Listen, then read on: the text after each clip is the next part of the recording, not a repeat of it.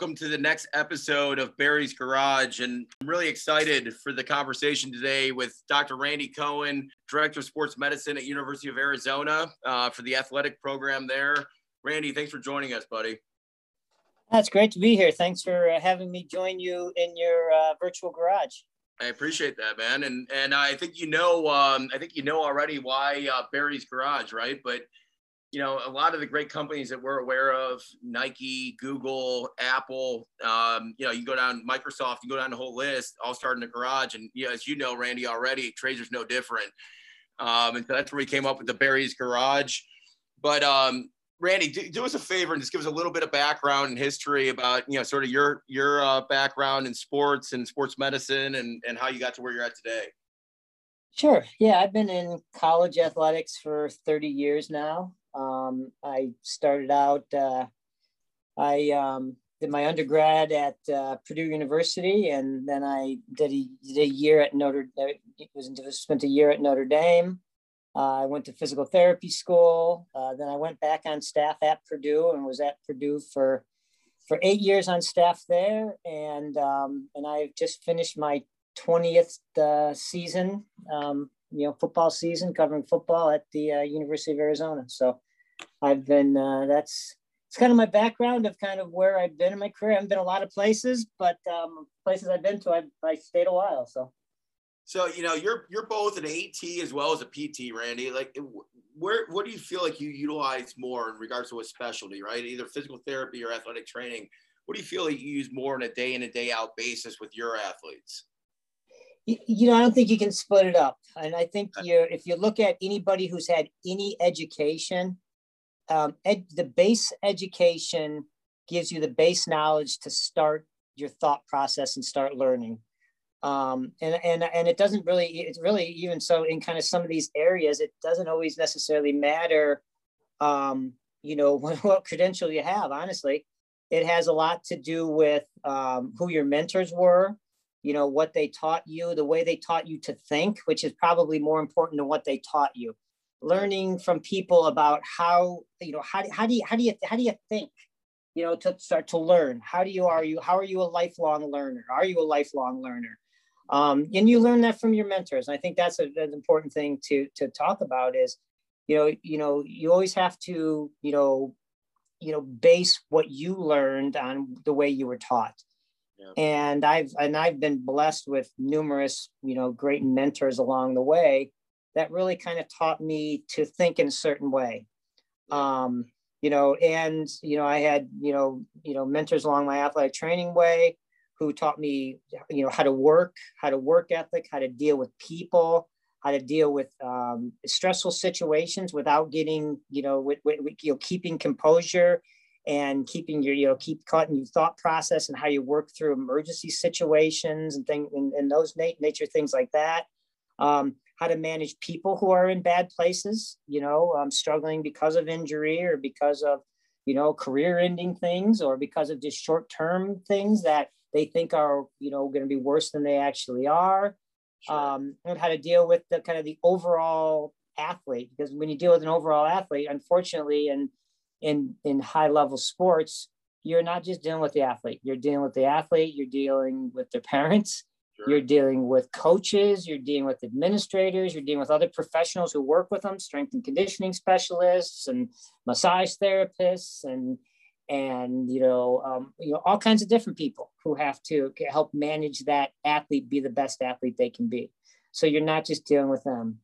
So, and then when you talk about that, I believe, and I don't know if you have this feeling or not, but I believe we all have innate needs as human beings, and everybody's ranks their innate needs a little differently, right? You have love and connection, you have significance, you have growth and contribution. To me, growth, if you're not growing, you're dying, right? Literally. If you're not giving back to this world, what are we doing on this planet as individuals or as human beings? I have a huge, just guttural feel that I need to continue to grow and I need to continue to contribute back because of how blessed I've been throughout my life. Who are some of those? Are there particular mentors that stand out to you, one or two maybe, that really just pop that say, hey, these guys set me up for success, or these women set me up for success? No, sure, for sure. You know, in my undergraduate, and then you know, working, I worked with Denny Miller, who was a longtime athletic trainer at Purdue University, and Denny really taught me, you know, he really taught me really how to treat and deal with people and manage people and watch to manage people. He had you know, an incredible innate ability to um, be able to calm people in any situation, to manage people in any situation and meet them where they're at, which was really important. Because one thing you have to learn when you're doing what we do, and I think this is with working with high level athletes, you have to understand that it you know, even I think even young coaches struggle this, and other professionals. It's not about you, because it's about them, right? It's about you helping them get to where they want to go. You know, it's, you know, you don't do it, you help them get to where they want to go, but they have to do the work, they have to go there, they have to do it. It can't be you're not doing it, even working with them. If you as a professional is working with any person to try to help them be successful, if you're putting in more effort than they are, you'll fail. They have to put in the effort, and you can match that effort and you can work as hard as them, but you can't work harder than them, because you won't be successful. And so you have to meet people where they're at. Was he a big personal accountability guy, Randy? And just, you provide leadership, guidance, but they have to take the accountability themselves. Mm-hmm. Yeah, exactly. Yeah. And people have to do it. That's what people have to do. They have to take accountability, and they have to decide that they want to do it.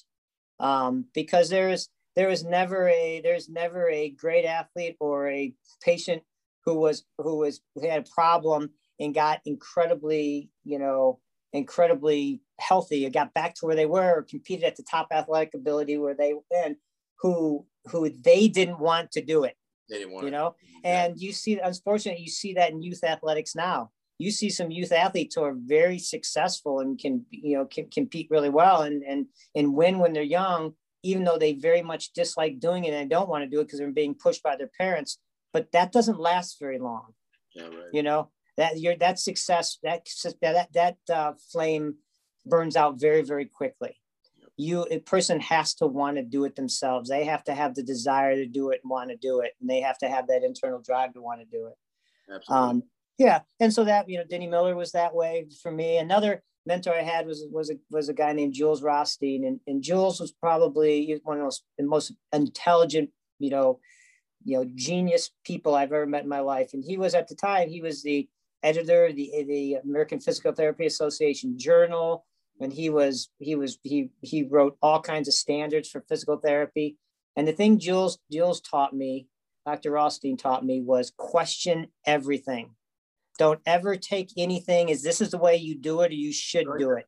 Everything needs to be questioned. And how you question is not say, oh, you question it, you're wrong about it, but it was, you ask people, wow, okay, that's what you believe or you do. Okay, tell me why you do it that way. Tell me why you believe it. Convince me that that's right. Give me the data. Show me the background. Show me where you're basing that on, because I want you to convince me. And Barry, you and I have conversations like that all the time. I listen to people. Randy, every subject. Yeah.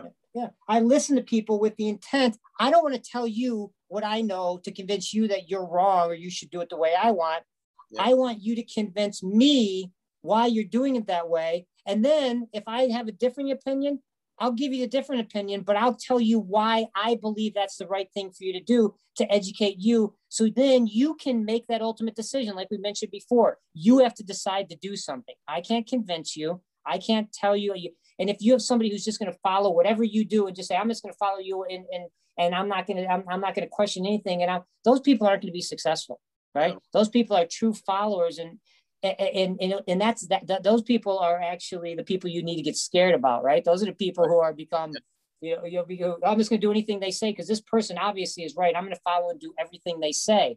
That's where those fanatics are the ones you got to really worry about, in life in general. So many years since I've known you, buddy, to realize that when I'm having conversations with you about with you about any subject. Doesn't have to be medicine based or sports medicine based. Doesn't have to be politically. It doesn't matter what subject we're talking about.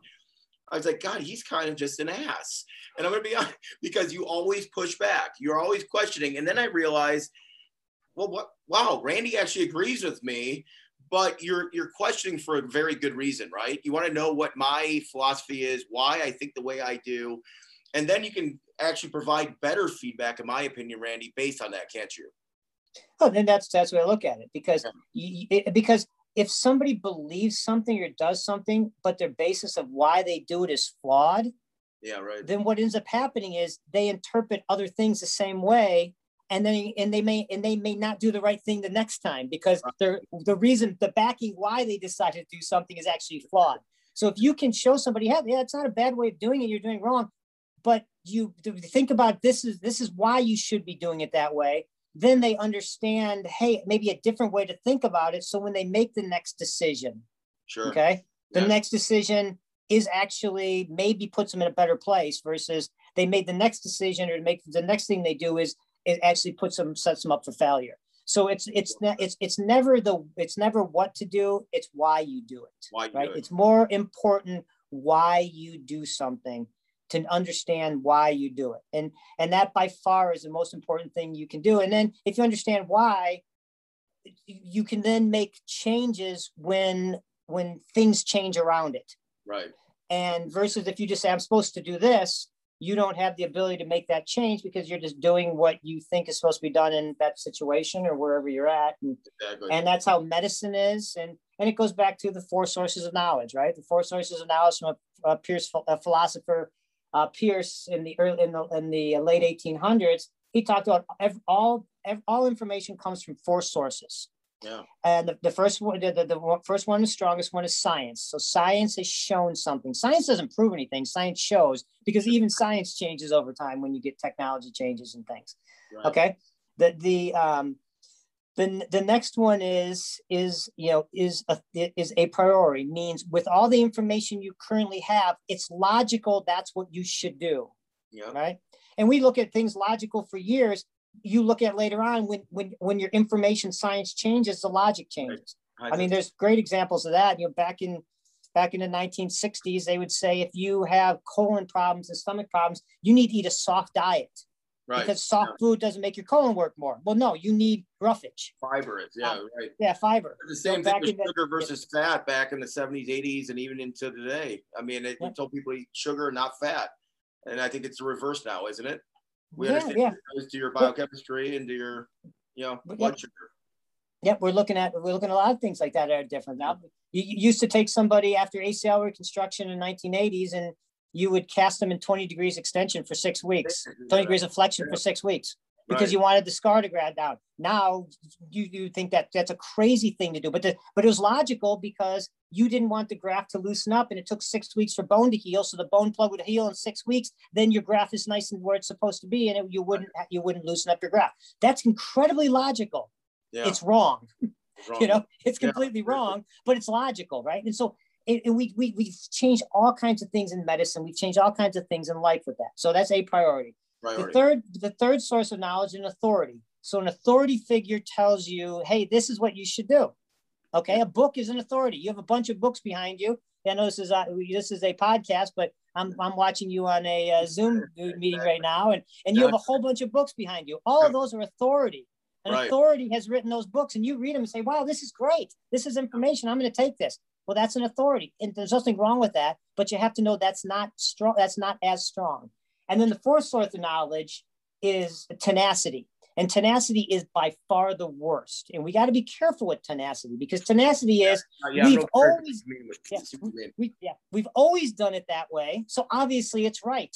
Yeah. Right. It's always been that way. So it's right. And the longer something's done, the more it ingrains, it's the right thing to do. And people become, I can't change that.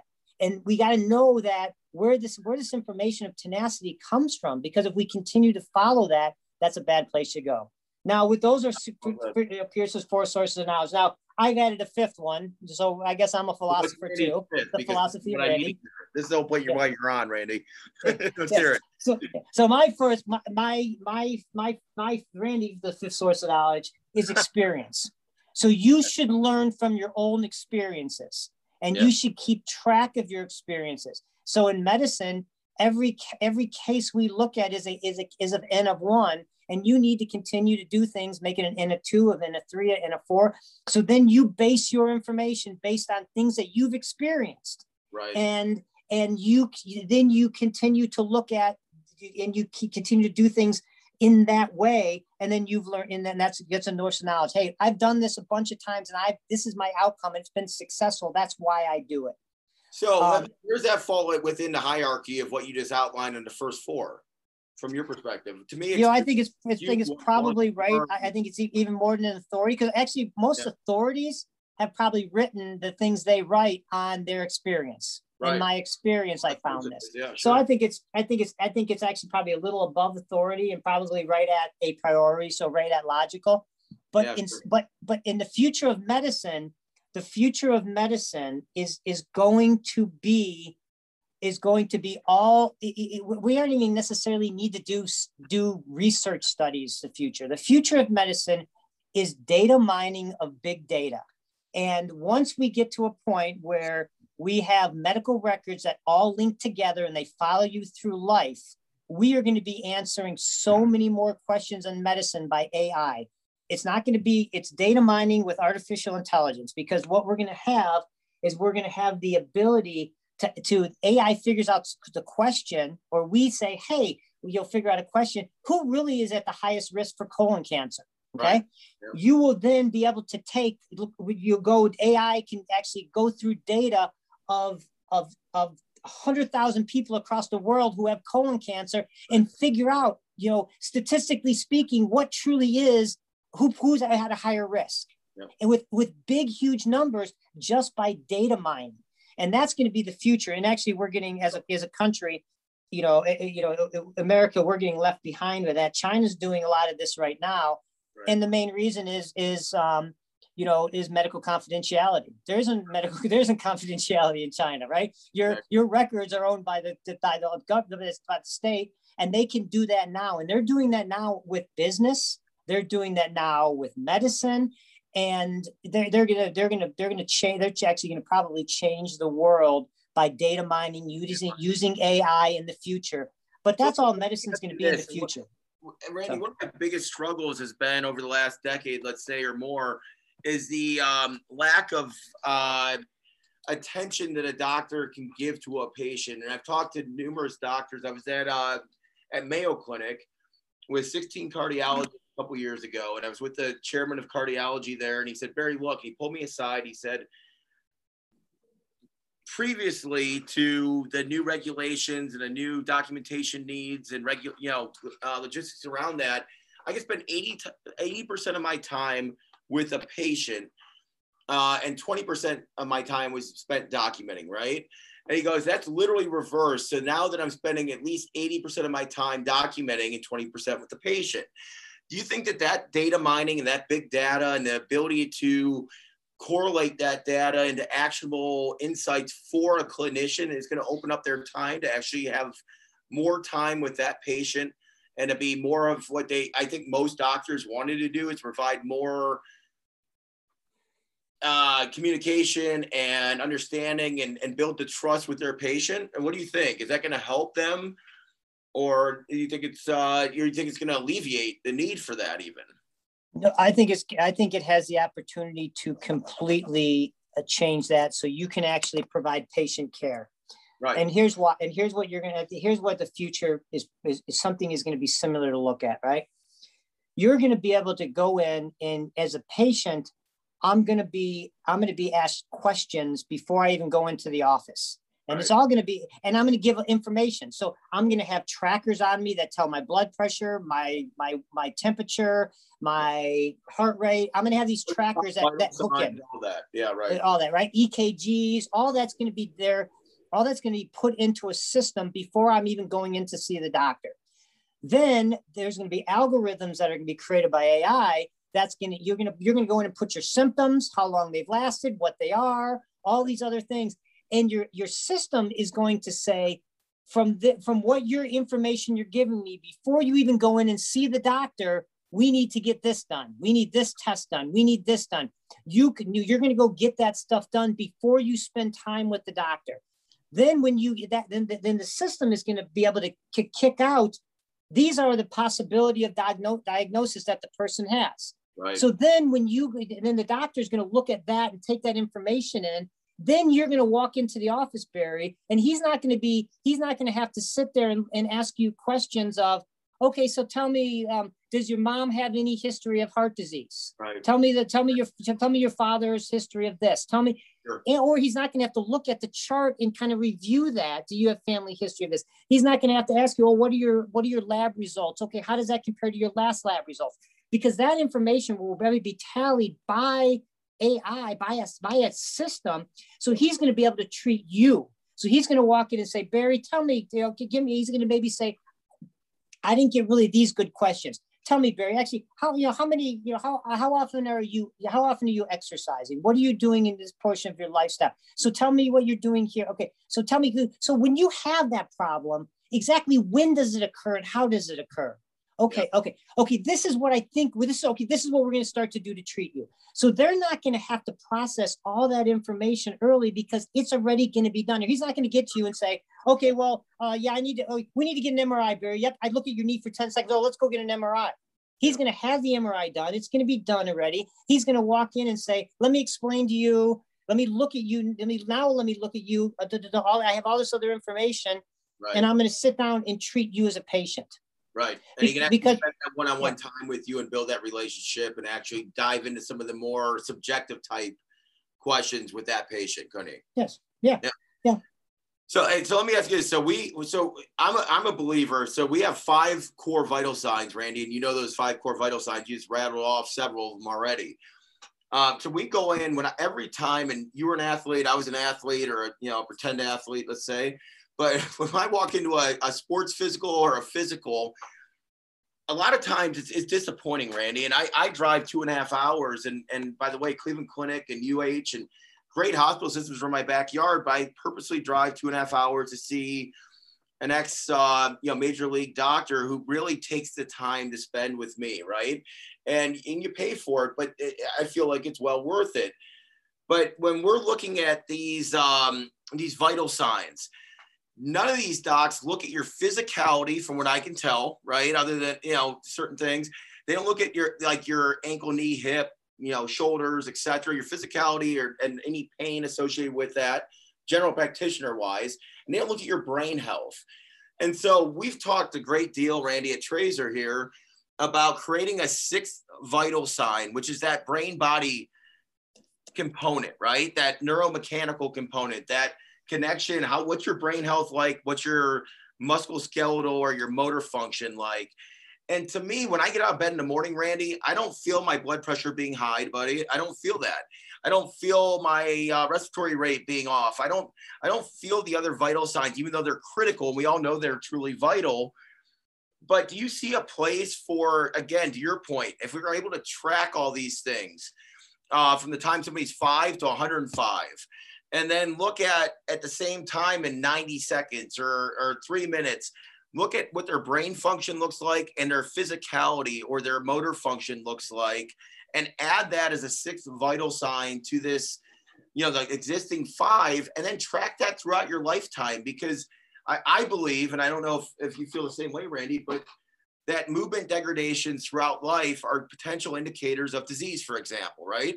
And so if you start having movement degradations in your 60s or 70s, is that a sign of Alzheimer's or dementia or Parkinson's or ALS, any of those types of diseases? What do you think about the premise of covering that base or that 6th vital sign within the healthcare system as we move forward? Whether it's a Trazer or anybody else, doesn't matter, but you think that makes sense to look at above and beyond the current 5 or no? No, I think that's, I think that's the basically the most important thing to look at, right? Because ultimately how we interact with our world is the most important thing that's going on. Right. How we interact with it physically, how we interact with it cognitively, how we process information, how we react with it emotionally. Yeah. And all of those have an impact on, the way our brain and our body process together. Right. So that by far is the most important thing. And I think it's not going to be, you're going to find degradation starting when you're 60 or 50 or 60 or 70. I think you're going to be able to start to be able to see, okay, who's going to have higher risk for some chronic disease or chronic issues. I think you're going to be able to, you'll be able to find it people in their 20s and 30s. Yeah, I think you're going to be, I think you'll be able to pinpoint those things early on, and you'll be able to work them early on, because part of, the question to ask about some of these chronic diseases are, can we strengthen systems? Yep. So even if you have a predisposing factor, you have the genetic makeup, and it's a pretty high genetic risk factor to having something like an Alzheimer's. Right. But even people who have those genetic factors, all those people don't get Alzheimer's. Yeah. Exactly. Right. Yeah. So can we figure out what are the tools we can use to prevent people? And big data is probably going to tell us that eventually, right? You're going to find out, if you have huge data pools of people the whole life that you've tracked them, you're going to say, okay, what are the true risk factors, or what are the things, that preventive things for the people who develop Alzheimer's, or they don't develop until their 80s, and they'll have to push it way later in their life. And you're going to be able to see, well, it's people who've done, who have these nutrition habits, these physical habits, or they avoided these things, or they did these things, or whatever it is. With big data will tell you that, and then you can turn around and have implementation of things, implementing to hopefully, target people, specifically target people. Well, and I love the idea, Randy, of targeting it from the time you're 5 or 6 or 7 or 8, so that you can start to see that when they're 25 or 30. And I think a lot of it, of course, genetics play a role, but I'm also a big fan of epidemiology, or epigenetics, I should say, and the ability to change the gene expression through the habits that you have, right? So if you have poor habits, I think we're going to see that, to your point, in big data, aren't we? And what it's going to do to your risk factors around maybe ALS, MS, dementia, Alzheimer's, etc. Certainly type 2 diabetes is an easy example, isn't it? So that's an easy example of what risk factors we know will lead. Lack of exercise and a high sugar diet, you're going to likely get type 2 diabetes, or a much higher risk, aren't you? Yeah, sure. And we'll really know truly what those risk factors are, and what those negative behaviors are. Because the truth is we think we know what they are, but we may be doing negative behaviors. Again, it's where we're at. It's logical, right? I mean, it was logical in the 1920s that said, hey, if you have asthma, you should probably smoke, because the smoke going into your lungs calms down your lungs and makes your lungs better for asthma, right? That was actually pushed, and people believe that in the 1920s and 30s. Smoking will help, right? Help your lungs, right? Yeah, improves lung function. Improves lung function. So now that you brought up asthma, Randy, or do you want to keep going? Go ahead. No, go ahead. No, I was just saying, now you brought up asthma, though. Craig was kind enough to distribute some questions, and he said, Randy, tell us some of your adventures at Mount Lemmon and El Pablo or Pueblo in regards to mountain biking, right? And I remember you, Barry, it's not your asthma, it's you're out of shape. And I'll say that you said it in a little different way, didn't you, Randy? Yeah, no, I did it. On my inhaler, and you were right though. It was a lack of physiological shape, or conditioning, I should say, that was killing me. Right, trying to keep up with you, even though you're about twice my age, man. Another one, guys. Randy, we learned from you that buying an oxygen bottle at the bottom of the ski mountain to handle your the altitude sickness. That's true. That there's a lot better ways to get oxygen, including Randy blowing in my mouth. Yes, I said, yeah, you could have gave me give me the $12 you paid for the a can of oxygen, and I was just blowing your mouth for the $12. You know, it would have been hard. It was actually so on a serious note, it was actually $15. Number one, okay. And for anybody listening, the audience, never follow Randy down a cliff on a snowboard, mountain bike, or skis. Not a good idea. You're gonna get hurt or sick every time. But why? So why don't you explain the physiology though around that? Because I'm still curious, Randy. Why would not that pure oxygen help to alleviate symptoms or to generate oxygen into your system at a higher rate than just breathing? And I think I understand it, but I want to hear your explanation.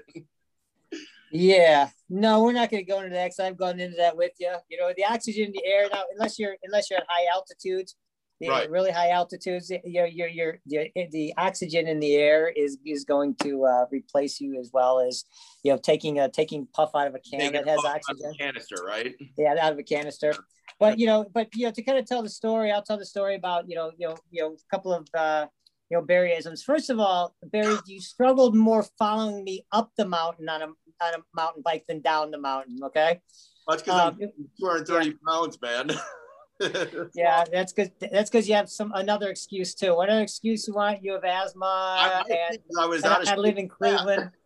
Yeah. So the story goes, Craig, you know this story, but the story goes that I convinced Barry that, hey, we have a mountain bike ride that goes up the backside of Mount Lemmon, which is just north of Tucson, where I live.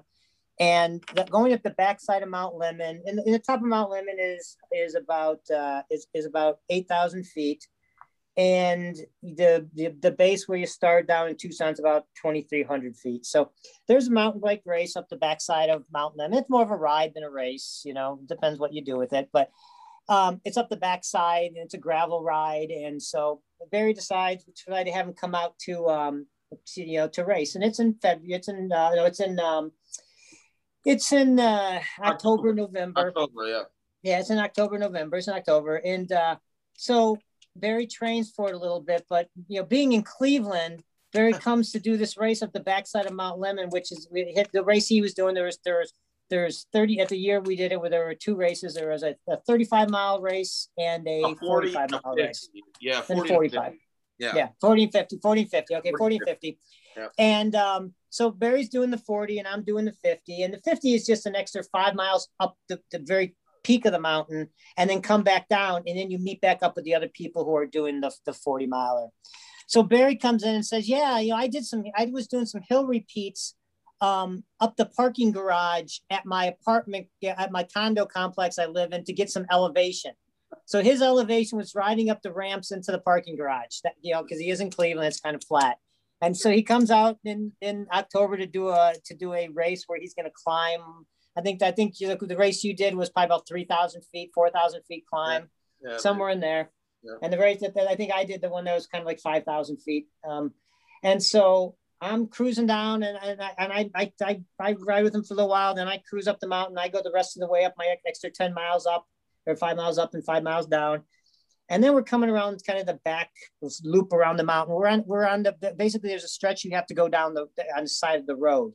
So I'm riding down the edge of the road, and I see a guy riding in the middle of the road and just kind of wobbling a little bit down the middle of the road. I'm like, who is the idiot? The road, and cars are just swinging around him on this desert. It's a desert road back in kind of backside of the mountains and in the desert. And swinging around him. They're not beeping at him or anything. He's just riding down the middle of the lane. And I'm like, who is this idiot riding down the middle of the lane? And I catch up to him, and it's good old Barry. Barry's riding down the middle of the road, thinking the road's closed because he's hallucinating after he did his ride. He doesn't have any water left. He has no nutrition left. So I think I give him the rest of my water bottle. I give him some snacks I had. You threw a bunch of jelly beans at me, though, dude. I had jelly beans. And the funniest part, Randy, is when you came up behind me and started yelling at me, like, what the F are you doing in the middle of the road? And then I'm sitting there basically pushing one leg down at a time. And I look at my speedometer. I'm going 1.8 miles an hour down the middle of the road. 1.8. I can walk faster, Randy. Literally, you walk faster. But I tell you, I refused to quit, did I, man? Nope, you made it. You made it to the end, and then when you made it to the end, you fell over and you started going to full body cramps. Yeah. And we were in the beer garden, which was sitting in my family, and we were with a gal who was a doc who I worked with at the time, and she was phenomenal. She won her division. She actually won it. And she did the 50. I think she finished about an hour and a half ahead of Barry, who did 10 miles less than her. But she actually won the race. And we were sat in the beer garden. He fell over, started cramping, and kind of went in full body cramps. And they kind of the EMTs who were there, they were taking care of him, giving fluids, and we were kind of laughing, and I think somebody like tossing a beer at him, saying, "Come on, Barry, have a beer, you'll feel better." Randy, that was not somebody; it was you. No, I wouldn't have done that. Saying, "Drink a beer," and these nice doctors, ATs, PTs, they're feeding me apple juice and water, and you're sitting there, calling me all kinds of names. Drink a beer. Let's go. Well, no, I was kind of laughing at you. I will say that, that's cool, man. It makes me better, bud. That's why I love you. I'm just happy to get the real stories as opposed to these amazing feats of accomplishment I hear all the time, like that come back and how I matters, Craig. Dominated the mountain, and I powered up it and then powered it down it, and it's great to get the real story. Yeah, well, by the way, I went back for a second pounding and did the 50, and then Randy ended up doing the 60 that year, didn't you, Randy? Yeah. We did that. By the way, this is one of the greatest stories ever, and then we're going to jump to another subject here, but I walk into your training room on a Friday afternoon, and you're hunched over. I'm like, Randy, what's going on? And I come all the way out to Arizona just for this 50. I'm going to do the 50 this year. I was in a little better shape, or a little better prepared, I should say. Maybe not in better shape, but better prepared. And you're hunched over and wincing. And I'm like, what's wrong, man? And you're like, oh, I think I broke a couple ribs. And I go, how the heck did you do that? You're like, oh, well, I was practicing riding on a curb and a fixie, which doesn't, for the audience, doesn't go backwards, right? The pedals don't go backwards. On a fixie, I'm riding on a curb, and there was a mailbox, and I went to turn and went off the curb, and my pedal caught, went over the handlebars. I think I broke a couple ribs. I'm like, oh my God, are you going to ride with me? Number one, because I'm like, I don't want to do this by myself because, I'm not in shape to do this, and you're a motivator. And number two, I'm like, why the hell would you be riding on a curb? And you go, oh, we'd ride across logs and trees and all kinds of stuff. So I'm practicing. Randy, I give you credit, buddy. I've never seen somebody in my life with a couple broken ribs go ahead and when I got to the 50, the top of the 50, you kept going 5 more miles up and over the top, and I think you did the 60 that year, didn't you? Yeah, I did. Yeah, it disappeared. And I think you still beat me by a lot. Yeah. Well, to your credit, that even when you were hallucinating riding down the middle of the road, you still had probably about another 8 miles to go, 9 miles, and you finished. And that's all that matters. You made it through. Man, I'm not getting dequalified. That's it. Exactly. I'm not doing it. You made it through. I'll die before I don't finish. No, but I thought I was going to die. There's vultures circling over my head when I was going a mile an hour down the road. I thought I was dead. Yeah. But you picked up the pace. No, listen, man, I'll get better every year, I hope. Yeah.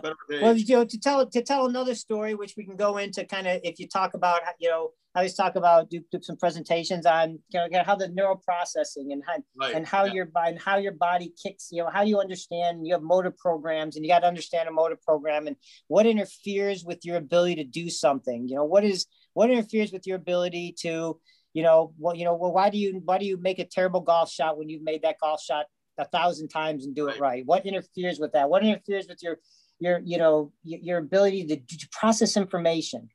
And so I also like to tell a story about another mountain bike ride you came out you do with me, and we were doing a 24-hour mountain bike race, and it's and it was getting cold. The temperature was dropping down. It was that one's in February. Yeah. And at night on the course that Barry had like a 10 o'clock lap, and so he has a lap that he's doing about 10 o'clock, and his next lap would have been at like 2 a.m. or 2:30 a.m. So at 10 o'clock, he probably was dropping down into the 40s, and by 2 a.m. it was going to be in the mid 30s, maybe low 30s. And so on Barry's 10 o'clock lap, he decides that in his mind, he's like, I don't really want to go out for that cold lap. So he pulls over to the side of the road, takes a rock and smashes the derailleur on his bike. So his bike's broken. So he won't have to go out for that morning ride. That's kind of facetious. He says he hit a rock with the side when he was going off. I think he said he jumped. He made a fancy jump, and when he came down, his rear wheel hit a rock. And he broke his derailleur. I went around a turn, down a drop off, and the boulder hit my derailleur, Randy. And it broke. Okay. So he broke his derailleur, so he couldn't do his 2 a.m. ride. And so I decided, because I'm a heck of a guy, and we had 2 other guys on our team, I would just do 2 laps at 2 a.m. And at 2 a.m. the 2 a.m. lap is, I would do 2 laps, and that would be on the course for about 3 hours. A lap is about an hour and a half, and so that'd be 32 miles. So I was gonna say, okay, I'll go do the 3-hour lap. Yeah. And so, but it started getting, it was pretty dark. It was cold. And so my feet and the hands were frozen. And I'm coming around to the best part of the course, where it's a bombing downhill, and my foot pops out of my pedal, I have clip-ins.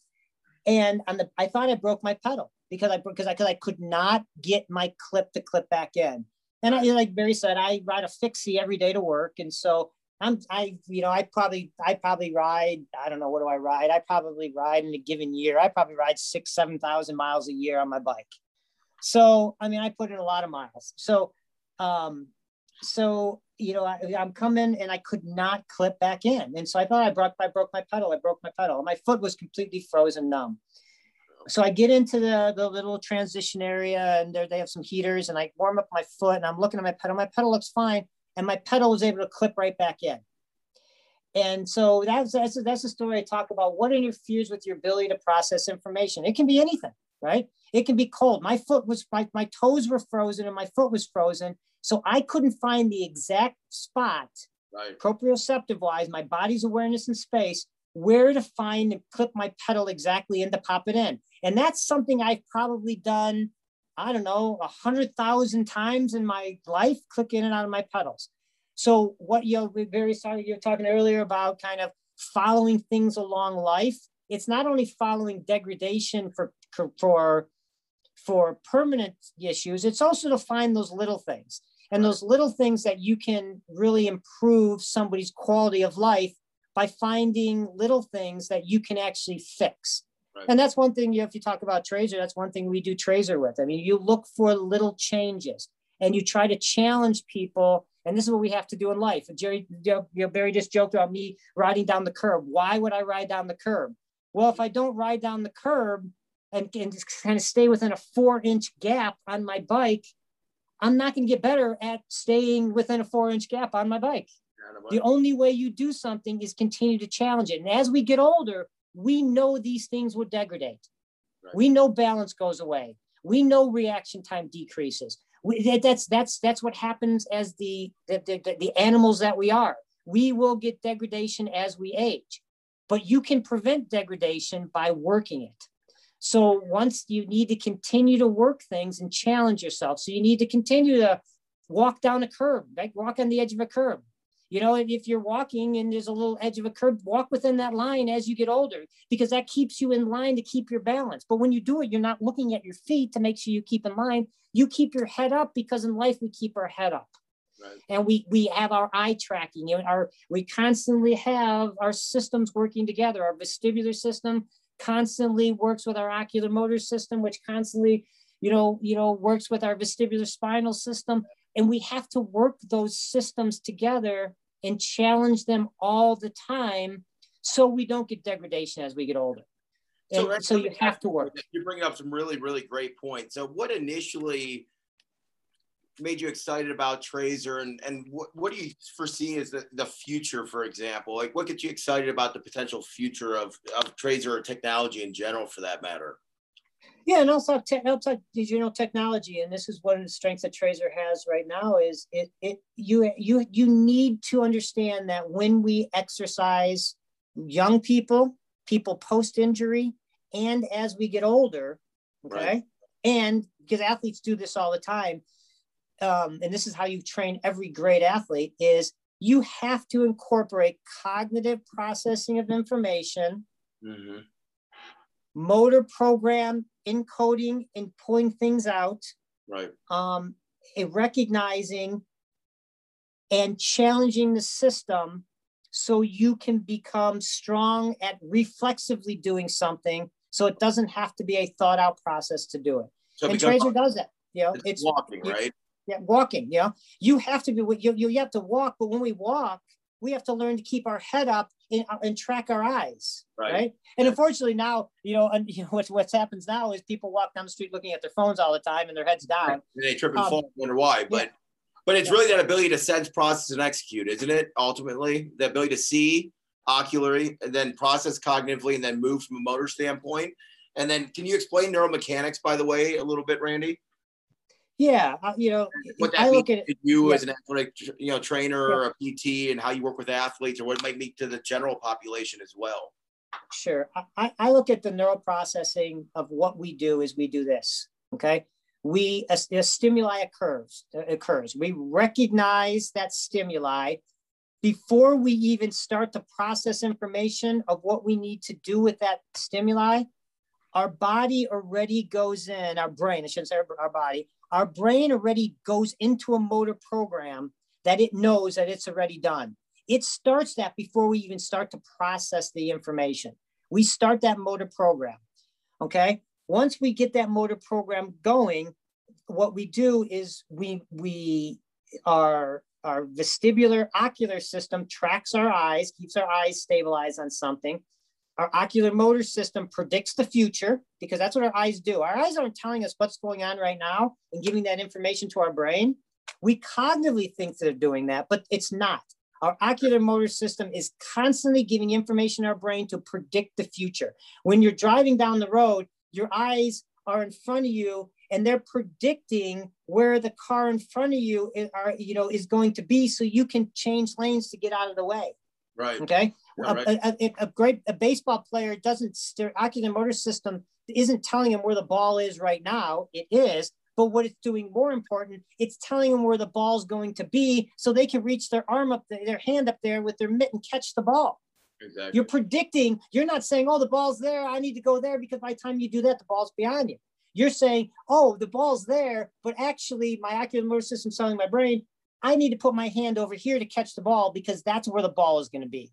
But we're doing that everything we do in life, right? We're predicting, we're seeing forward, we're predicting when we see an edge dropping off of a curb, we're predicting that how far down that 8-inch curb is, or 6-inch curb, so our quadriceps can contract and our hip can flex, so we can bend down and make that step without without falling, without jamming our leg when we hit the ground. We're constantly predicting that.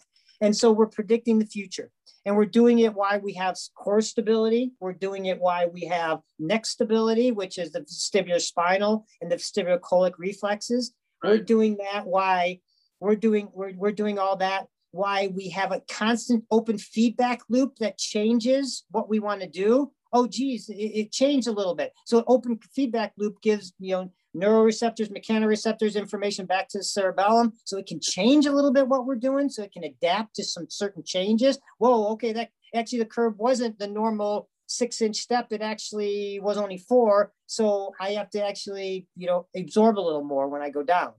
So you're constantly getting this open feedback loop, but we have to do that continuous when we're fatigued.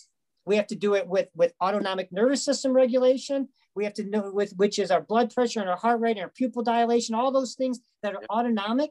And you have to do it and you have to have the endurance to do it again and again and again and again throughout the whole day. And we know that from all kinds of things we do. I mean, one of the things is we're talking about even predicting the future and driving and being fatigued. If anybody's ever driven in a snowstorm, when you drive in a snowstorm, you may take an hour drive, and it's a normal hour drive. You drive from home from work every day, and it's a 45-minute drive. Well, it's snowing really hard on one of those days. When you get home, you are exhausted, right? Yeah. After driving a snowstorm. Why? Because actually you have all this noise. Your ocular motor system is used to predicting the future and looking where you're driving and where you're going, but it's completely being interfered with. Yeah, interesting. I didn't think there's so much noise going on. You have to block out and ignore all those snowflakes in front of you. And so what are you doing? Using so much more energy to pull out that motor program, because you have to eliminate all the noise. Well, noise is everything we do in life. You feel like Trazer's neuromechanical programming can assist with the training and potentially rehabilitation of certain ailments, for example, by using neuromechanics and by providing cognitive challenges with motor function? I think you have to do that. And you have to have neural processing, thought processing, cognitive challenging. You're thinking of doing something else while you're doing exercise, because that's what we do in life. Okay. And that's what really gives us the ability to be great, interactive, reactive animals. Right. You have to be able to do two things at once. You have to have cognitive process information at the same time. So the physical activities that you're doing becomes a reflexive motor program. Exactly. And you can constantly have feedback loops and take those feedback loops. You have to add cognitive components to what you're doing. So my dad always said, Randy, that it doesn't matter how fast you are in a 40. It doesn't matter how much you lift, 225-pound bench press. What matters your ability is to see, process, and execute, or stop, start, and change direction in a reactive environment, right? So, and it doesn't matter if you're a 5-year-old or 105-year-old, to be honest. That's just as important for fall prevention as it is, I believe, for a pro athlete. But if you look, and he always brought up Gretzky as an example, Tom Brady as an example, even Michael Jordan for that matter. But by the way, all great physiological athletes compared to the rest of the human species, but compared to their peers, they weren't necessarily the best physiological athletes. But he always believed it was their ability to process information, his ability to see and process information faster than the person next to him, regardless of the physiological component, that allowed them to be one step ahead of the rest of the field. Is that a fair assessment, or is there, I mean, there's a lot of intricacies there, but does that make sense? No, it makes great sense. And you'd love to truly figure out how to measure that, right? Right. And that's one of the things that, that Trazer is attempting to do, right? You're attempting to be able to measure that process. Right. And that the systems like, Trazer that can actually measure cognitive processing, how quickly you can cognitively process information and move your body and move it as efficiently as you can, and do that while you're measuring other variables. So you can measure how you still process information when you're fatigued, right? Because fatigue is the ultimate equalizer, right? Right. So if you can continue to process information as quickly and move yourself as quickly as you could, even though you have fatigue, brain deficiencies, it will. It can then. That's the measurable. Well, I gotta tell you, we were at the second tier combine in Indy this past week, and they didn't have the NFL combine, as you know, but we're out with the top 350 through, let's say, 500 kids. And there's a young man who was a wonderful guy from a really high-end school. I won't bring up the school, but really high-end school, and really bright, 6'5", 315, defensive lineman. And Randy, you should have, it was like me standing next to you, buddy, as far as size comparison. But I'm standing next to this guy and I look like a peanut, I'm like, this is not even human. And I'm 6'2", 230, and he towers over me and he's shredded. He ran a 4.92 in the 40. He ran incredibly well. He had an incredible bench press. He got on Trazer, and I was like, holy cow, this is exactly why he's not a top round draft pick, because his ability to react and process and then move laterally or in a reactive based fashion, Randy, it wasn't good, right? And I felt bad, but I feel like if we trained him in that type of environment, that he could be one heck of an NFL football player. But he was missing, and that's his dream, right? But I feel like he's only trained in the sagittal plane. He's only trained in pre-planned movements, and that's not sport. It's not life, is it? No. And, his brain doesn't process that way. He can't move that way anyway, even if you train him. but you would hope to be able to try to do that. But sport trains that, right? That's what practicing football for years should be training, right? And that's what great coaches train. That's what great, that's what great athletic trainers do in rehab. That's what great, strength and conditioning coaches work on, right? Because and you have to measure somebody's weakness. Great, the best athletes I've ever been around don't ever worry about what they're good at. They don't practice what they're good at. They practice what they're not good at. So, and it may be in nature of some of the people who are really good at some things, are really fast and they're really strong bench press. You know what they do? They run straight ahead a lot more and they bench press a lot because they're successful, and you feel good when you're successful in something. Where the best athletes are out there is what you want to work on is what you're not good at. So if you're not good at balancing, you need to work at balancing. If you're not good at lateral movements, don't run, but you're great straight ahead. As work on lateral, work on what you're not good at. And then hopefully you will get better at that, and you should get better at it.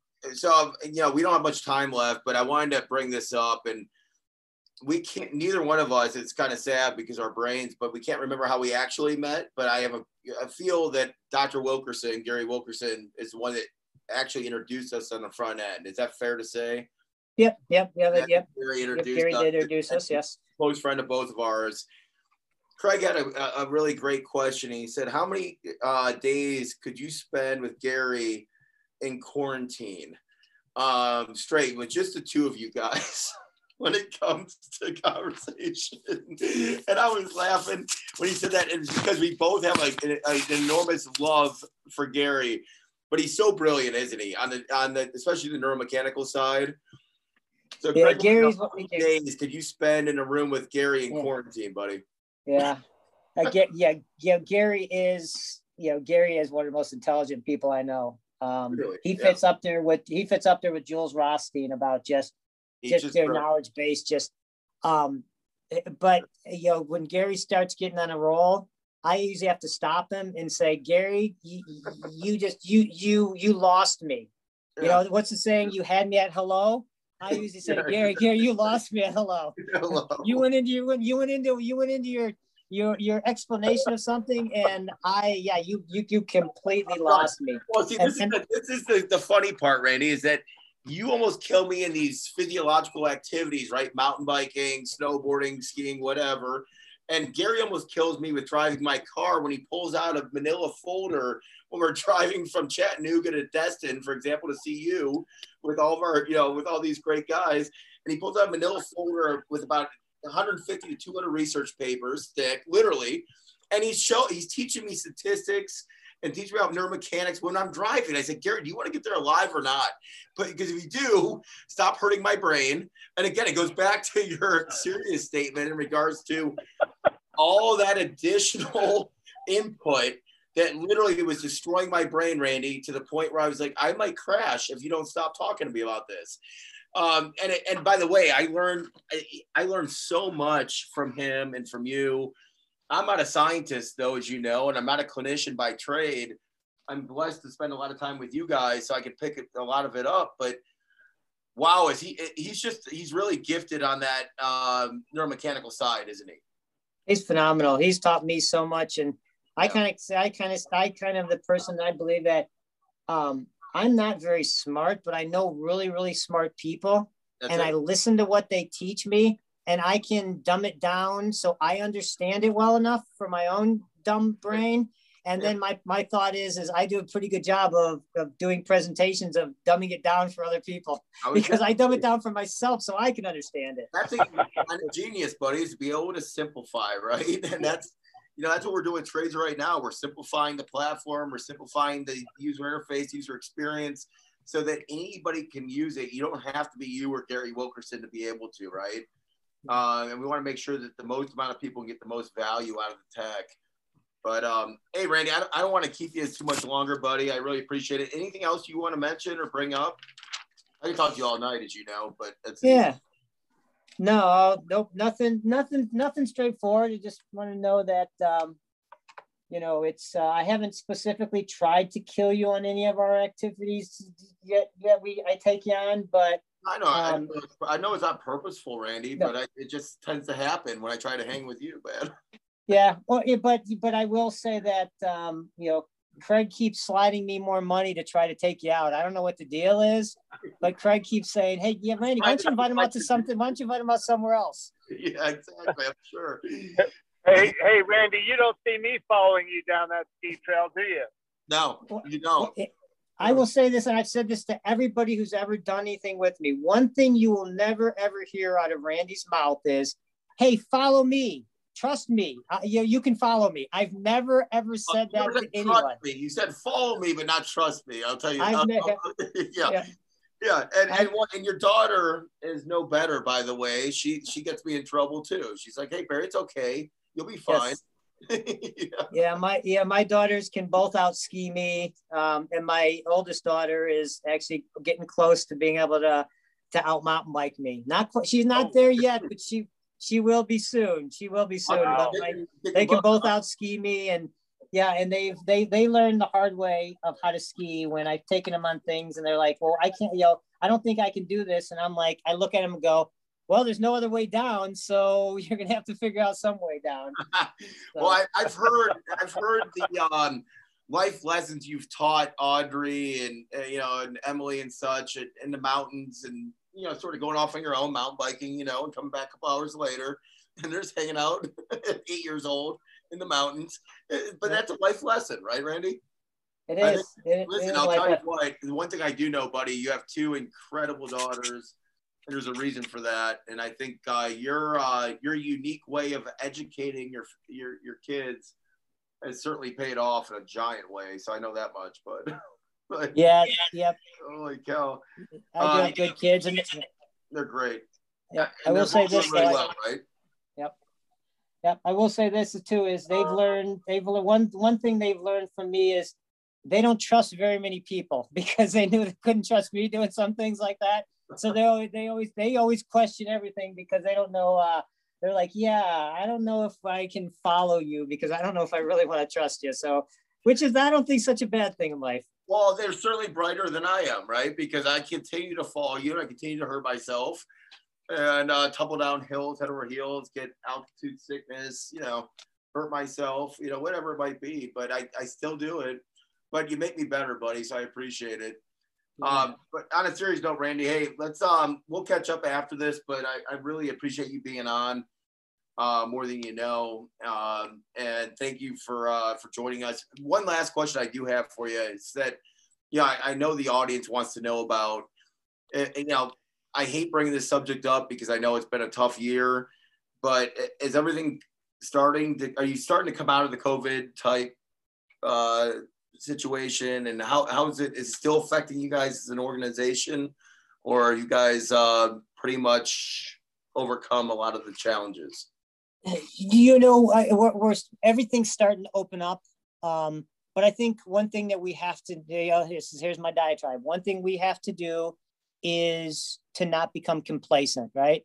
We know how to prevent the transmission of this virus. It's wear a mask, spend more time outside, don't be around anybody else who's sick, right? And keep some distance. And we have to remember that. I was on a call last night. This is still going on. We're still in a pandemic. There is an institution that in the last week had 65 positives. Holy cow. And it looks like it possibly could be the new variant, which is possibly could be more contagious. And of the 65, it's the highest illness per ratio of positive they've had since the start of the pandemic. So of those 65 people, almost all of them got sick. Really? It wasn't just positives. That was surveillance testing positives. So we're not out of this yet. Yeah. And so just, and just keep wearing a mask to protect the person next to you. I mean, that's all we got to do. We can go back to normal activities, but there's no reason we go to normal activities and go back to old risk factors that you just don't have to take yet. You don't have to take, right? You don't have to take. There's nothing wrong with continuing to wear a mask and keeping distance from people. It's there's that, you know, why would we don't quit yet? We're getting close, but we're not close to the finish line yet. You still got 8 miles left on that bike. You better get some more nutrition in you and keep yourself, and don't ride down the middle of the street. Those are by far the most painful miles. Well, hey, I really appreciate it, like I said, and I can't wait to get out and actually do a little riding with you, whether it's in a race or whether it's just you and I. But thanks again, man. I really appreciate it.